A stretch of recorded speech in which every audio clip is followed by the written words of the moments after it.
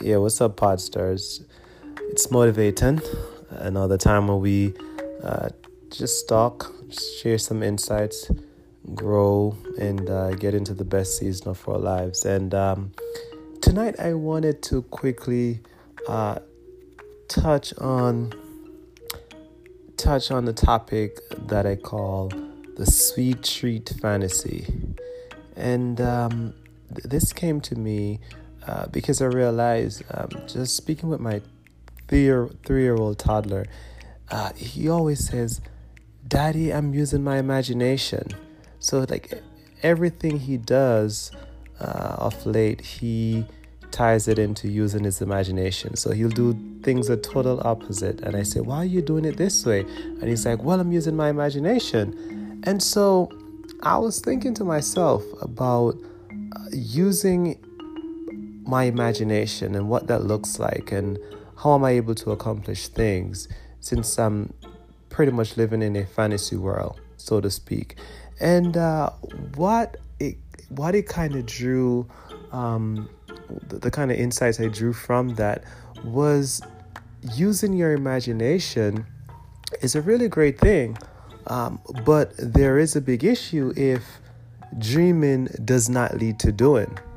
And so I realized that there are three people in this life, right? Three types of people, right? They're the dreamers, the believers, and the doers.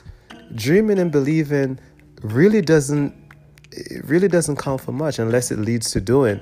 And so I think about my son talking about using his imagination, and there is something of a concept of how do I get from desire to destination, and that's basically when I'm able to move from the point of just only dreaming and believing, but actually doing, right? I'm putting my faith where I'm not putting the work in, where my faith is. So I'm believing that God can heal me.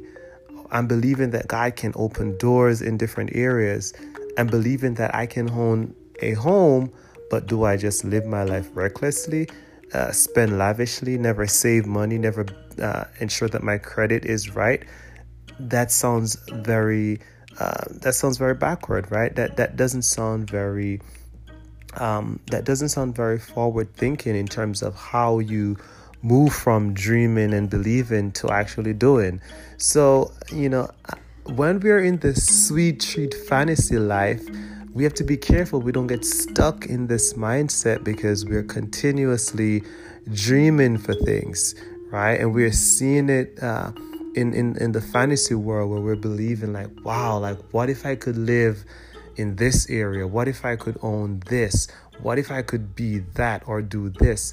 But yet I never take any practical step of accomplishing this thing, right? And mark you, we might not necessarily get exactly at that place that we want to be, but if we're moving in that trajectory, we will get somewhere either close to it or maybe even beyond it. But it takes a matter of personally saying to myself that, listen, I'm not only dreaming this, I'm not only believing for this, but I'm putting in the work because I expect it to happen. The Bible says faith without work is dead. So if I believe for everything, but never act on anything to see that what I'm believing for to materialize, it's almost useless basically for me to dream and believe that this can happen.